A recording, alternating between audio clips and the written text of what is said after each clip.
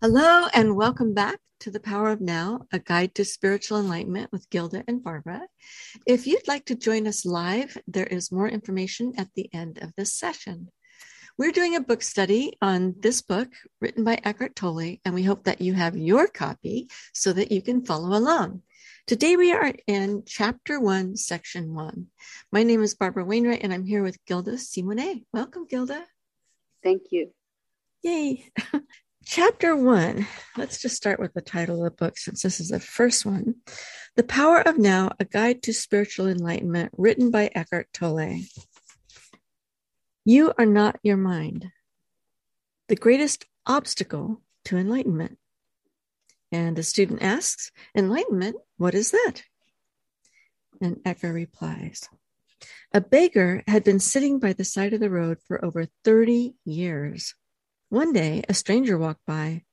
Spare some change, mumbled the beggar, mechanically holding out his old baseball cap. I have nothing to give you, said the stranger. Then he asked, what's that you are sitting on? Nothing, replied the beggar. Just an old box. I've been sitting on it for as long as I can remember. Ever looked inside? Asked the stranger. No, said the beggar. What's the point? There's nothing in there. Have a look inside, insisted the stranger. The beggar managed to pry open the lid. With astonishment, disbelief, and elation, he saw that the box was filled with gold. I am that stranger who has nothing to give you and who is telling you to look inside. Not inside any box, as in the parable, but somewhere even closer, inside yourself. But I am not a beggar, I can hear you say. Those who have not found their true wealth, which is the radiant joy of being and the deep, unshakable peace that comes with it, are beggars. Even if they have great material wealth, they are looking outside for scraps of pleasure or fulfillment, for validation, security, or love, while they have a treasure within that not only includes all those things, but is infinitely greater than anything the world can offer. The word enlightenment conjures up the idea of some superhuman accomplishment, and the ego likes to keep it that way. But it is simply your natural state of felt oneness with being. It is a state of connectedness with something immeasurable and indestructible, something that almost paradoxically is essentially you, and yet is much greater than you. It is finding your true nature beyond name and form. The inability to feel this connectedness gives rise to the illusion of separation from yourself and from the world around you. You then perceive yourself, consciously or unconsciously, as an isolated fragment. Fear arises, and conflict within and without becomes the norm. I love the Buddha's simple definition of enlightenment as the end of suffering. There is nothing superhuman in that, is there? Of course, as a definition, it is incomplete. It only tells you what enlightenment is not. No suffering. But what's left when there is no more suffering? The Buddha is silent on that. And his silence implies that you'll have to find out for yourself. He uses a negative definition so that the mind cannot make it into something to believe in, or into a superhuman accomplishment, a goal that is impossible for you to attain. Despite this precaution, the majority of Buddhists still believe that enlightenment is for the Buddha, not for them, at least not in this lifetime. Wow. I like the way he's talking about enlightenment and not making it something that it's superhuman, because that is an egoic stance, if you will, or an egoic take on it. The ego would want you to, oh, I'm enlightened, so I'm, special. Yeah, I'm better than you. Yeah, so it's really not about that. And he's making it pretty clear when he talks about it's not a superhuman thing. It's a matter of being able to connect. He says it right here. It's a state of connectedness with something immeasurable and indestructible, something that almost paradoxically is essentially you and yet is much greater than you. It's being connected to what I would say all that is, knowing that we are spiritual beings having a human experience. The fact that we're all in a human body, we all have that in common. And it goes beyond the human body to the spiritual aspect. And from the spiritual aspect, we are all connected. So we are all one. We are a part of one. It's like a drop of water in the ocean. Each individually drops of water in an ocean of water. If that makes any sense. I don't know. It does. Okay. A student asked, you use the word being. Can you explain what you mean by that? Being is the eternal, ever-present one life beyond the myriad of forms of life that are subject to birth and death. However, being is not only beyond, but also deep within every form as its innermost invisible and indestructible essence. This means that it is accessible to you now as your own deepest self, your true nature. But don't seek to grasp it with your mind. Don't try to understand it. You can know it only when the mind is still, when you are present, when your attention is fully and intensely in the now. Being can be felt, but it can never be understood mentally.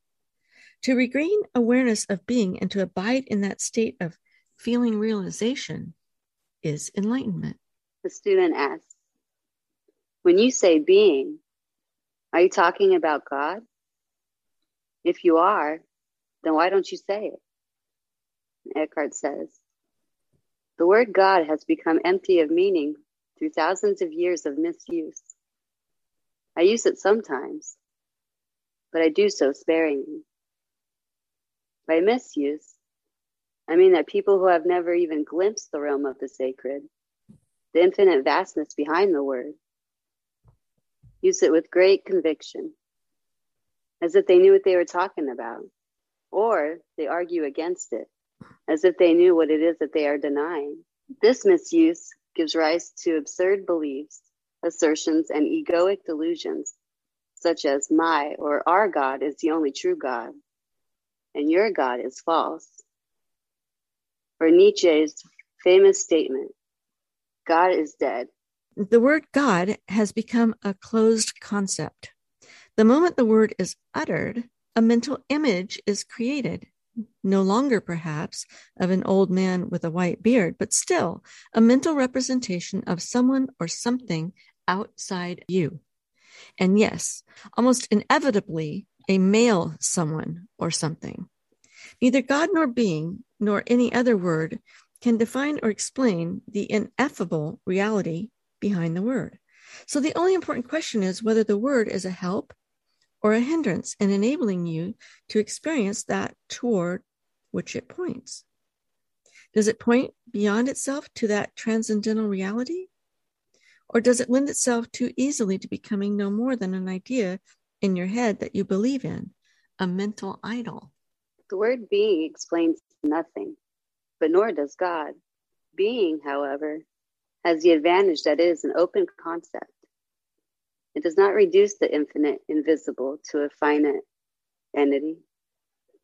It is impossible to form a mental image of it.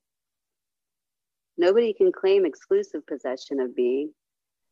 It is your very essence, and it is immediately accessible to you as the feeling of your own presence, the realization I am that is prior to I am this or I am that. So it is only a small step from the word being to the experience of being. I like that because it is all about language here. I know that the word God has been used as a punishment for some people. God's going to get you. God's going to punish you. You're going to go to hell, or God's going to send you to hell. Right? So God has been used as a punishment for some people. And hearing the word sends a lot of resistance into their physical body because of that. So I can see why he's saying it's a hard word to use to get to the point where you want somebody to go, because there's so many concepts behind that word. But if we say being, then it doesn't have all that overlaid mental construct around it. And it's only a small step, as he says, to the experience of being. And what he said earlier was to regain awareness of being and to abide in that state of feeling realization. That is enlightenment.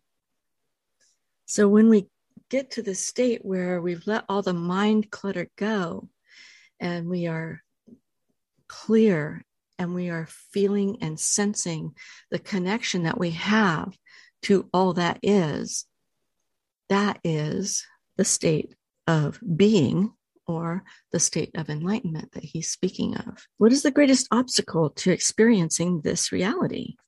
And he says, identification with your mind, which causes thought to become compulsive. Not to be able to stop thinking is a dreadful affliction. But we don't realize this because almost everybody is suffering from it. So it's considered normal. This incessant mental noise prevents you from finding that realm of inner stillness that is inseparable from being. It also creates a false, mind-made self that casts a shadow of fear and suffering. We will look at all of that in more detail later. The philosopher Descartes believed that he had found the most fundamental truth when he made his famous statement, "I think, therefore I am." He had, in fact, given expression to the most basic error, to equate thinking with being and identity with thinking. The compulsive thinker, which means almost everyone, lives in a state of apparent separateness, in an insanely complex world of continuous problems and conflict, a world that reflects the ever-increasing fragmentation of the mind. Enlightenment is a state of wholeness, of being at one, and therefore at peace, at one with life in its manifested aspect, the world, as well as with your deepest self and life unmanifested, at one with being. Enlightenment is not only the end of suffering and of continuous conflict within and without, but also the end of dreadful enslavement to incessant thinking. What an incredible liberation this is. That's so true. And I do know people that have a very difficult time managing their thinking.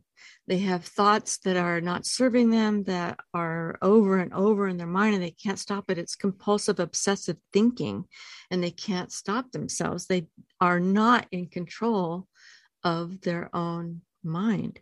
So it can be really difficult if you are one of those people. This book will really help you to become present and to begin to manage the thoughts, to let the thoughts go, to be able to be fully present and conscious in this moment. Identification with your mind creates an opaque screen of concepts, labels, images, words, judgments, and definitions that block all true relationship. It comes between you and yourself, between you and your fellow man and woman, between you and nature, between you and God. It is this screen of thought that creates the illusion of separateness, the illusion that there is you and a totally separate other. You then forget the essential fact that underneath the level of physical appearances and separate forms, you are one with all that is. By forget, I mean that you can no longer feel this oneness as self-evident reality. You may believe it to be true, but you no longer know it to be true. A belief may be comforting. Only through your own experience, however, does it become liberating. Thinking has become a disease. Disease happens when things get out of balance. For example, there is nothing wrong with cells dividing and multiplying in the body.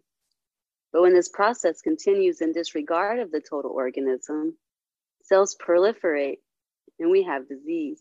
Note, the mind is a superb instrument. if used rightly. Used wrongly, however, it becomes very destructive. To put it more accurately, it is not so much that you use your mind wrongly. You usually don't use it at all. It uses you. This is the disease. You believe that you are your mind. This is the delusion. The instrument has taken you over. So what he's talking about there, I believe, is the egoic mind. The egoic mind sees itself as separate. The egoic mind is tricky in that it thinks it's better than somebody else or worse than. Either way, it's the egoic mind saying you're not good enough, or the egoic mind saying you're better than. And if we can get still and quiet those thoughts and get connected to all that is, like he says there, we can come to know peace, peace of mind, peace of heart, peace of being. It's true. I know that my ego likes to find its way in sometimes. And like you said earlier, it's just about managing it.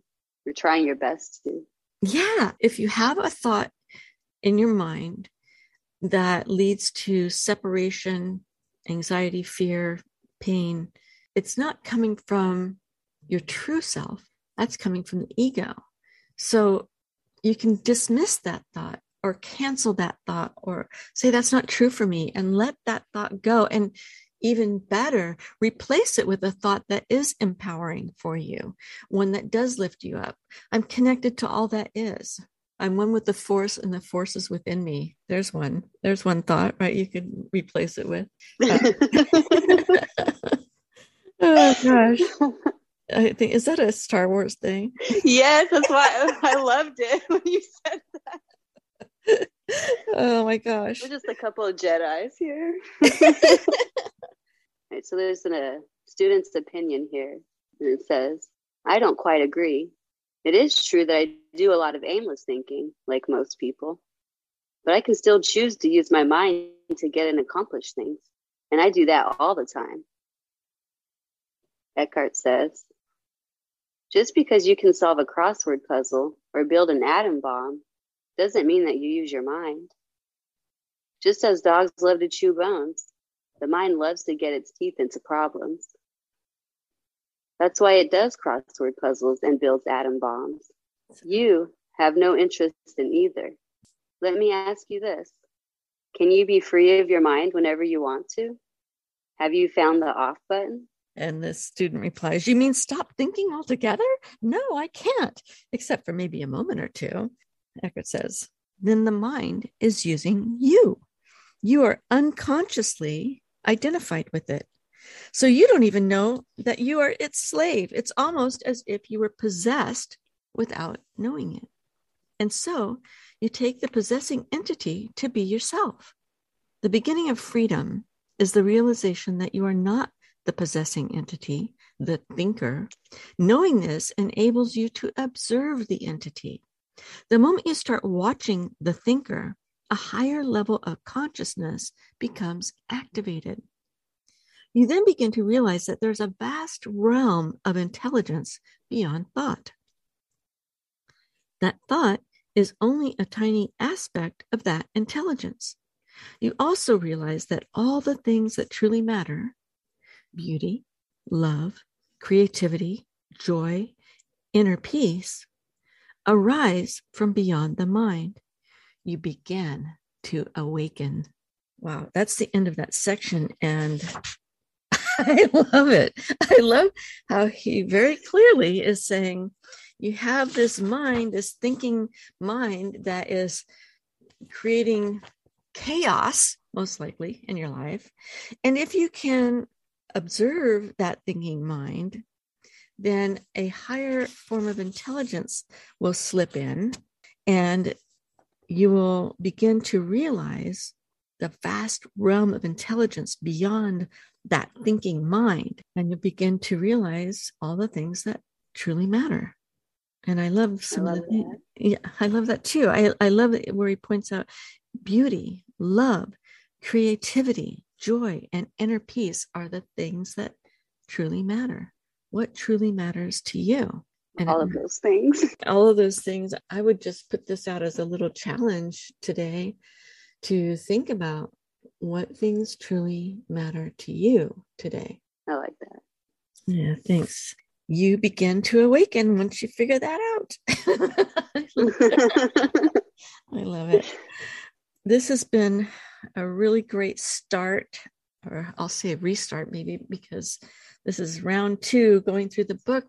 I've kind of forgotten about this opening and how he really points out the difference between the thinking mind and the, I guess, the higher level consciousness when you start observing the thinking mind, when you start observing your thoughts and analyze it. Does that thought serve me? Is that thought based on fear or separation or judgment? Or is that thought based on connectedness and things that really matter? Is it coming from a deeper place from within me? Or is it coming from my egoic mind? Yeah, I like that. I remember you saying before, is this an egoic thought or is this a high dimensional thought? Yeah. And being able to discern the difference is not the egoic mind. That's gonna... Yeah. The ego won't let you do that. No, absolutely not. Well, this is a great section and a great kickoff to the start of going through this book again. And I hope you found some value in it. Look forward to seeing you next week. Bye. Bye, everyone. If you've enjoyed this podcast and you'd like to go deeper into a spiritual conversation, consider joining our group where we encourage each other on our spiritual journeys. Go to our website, lifecoachtrainingonline.com, and click on Coaching Services. Or give us a call at 800-711-4346.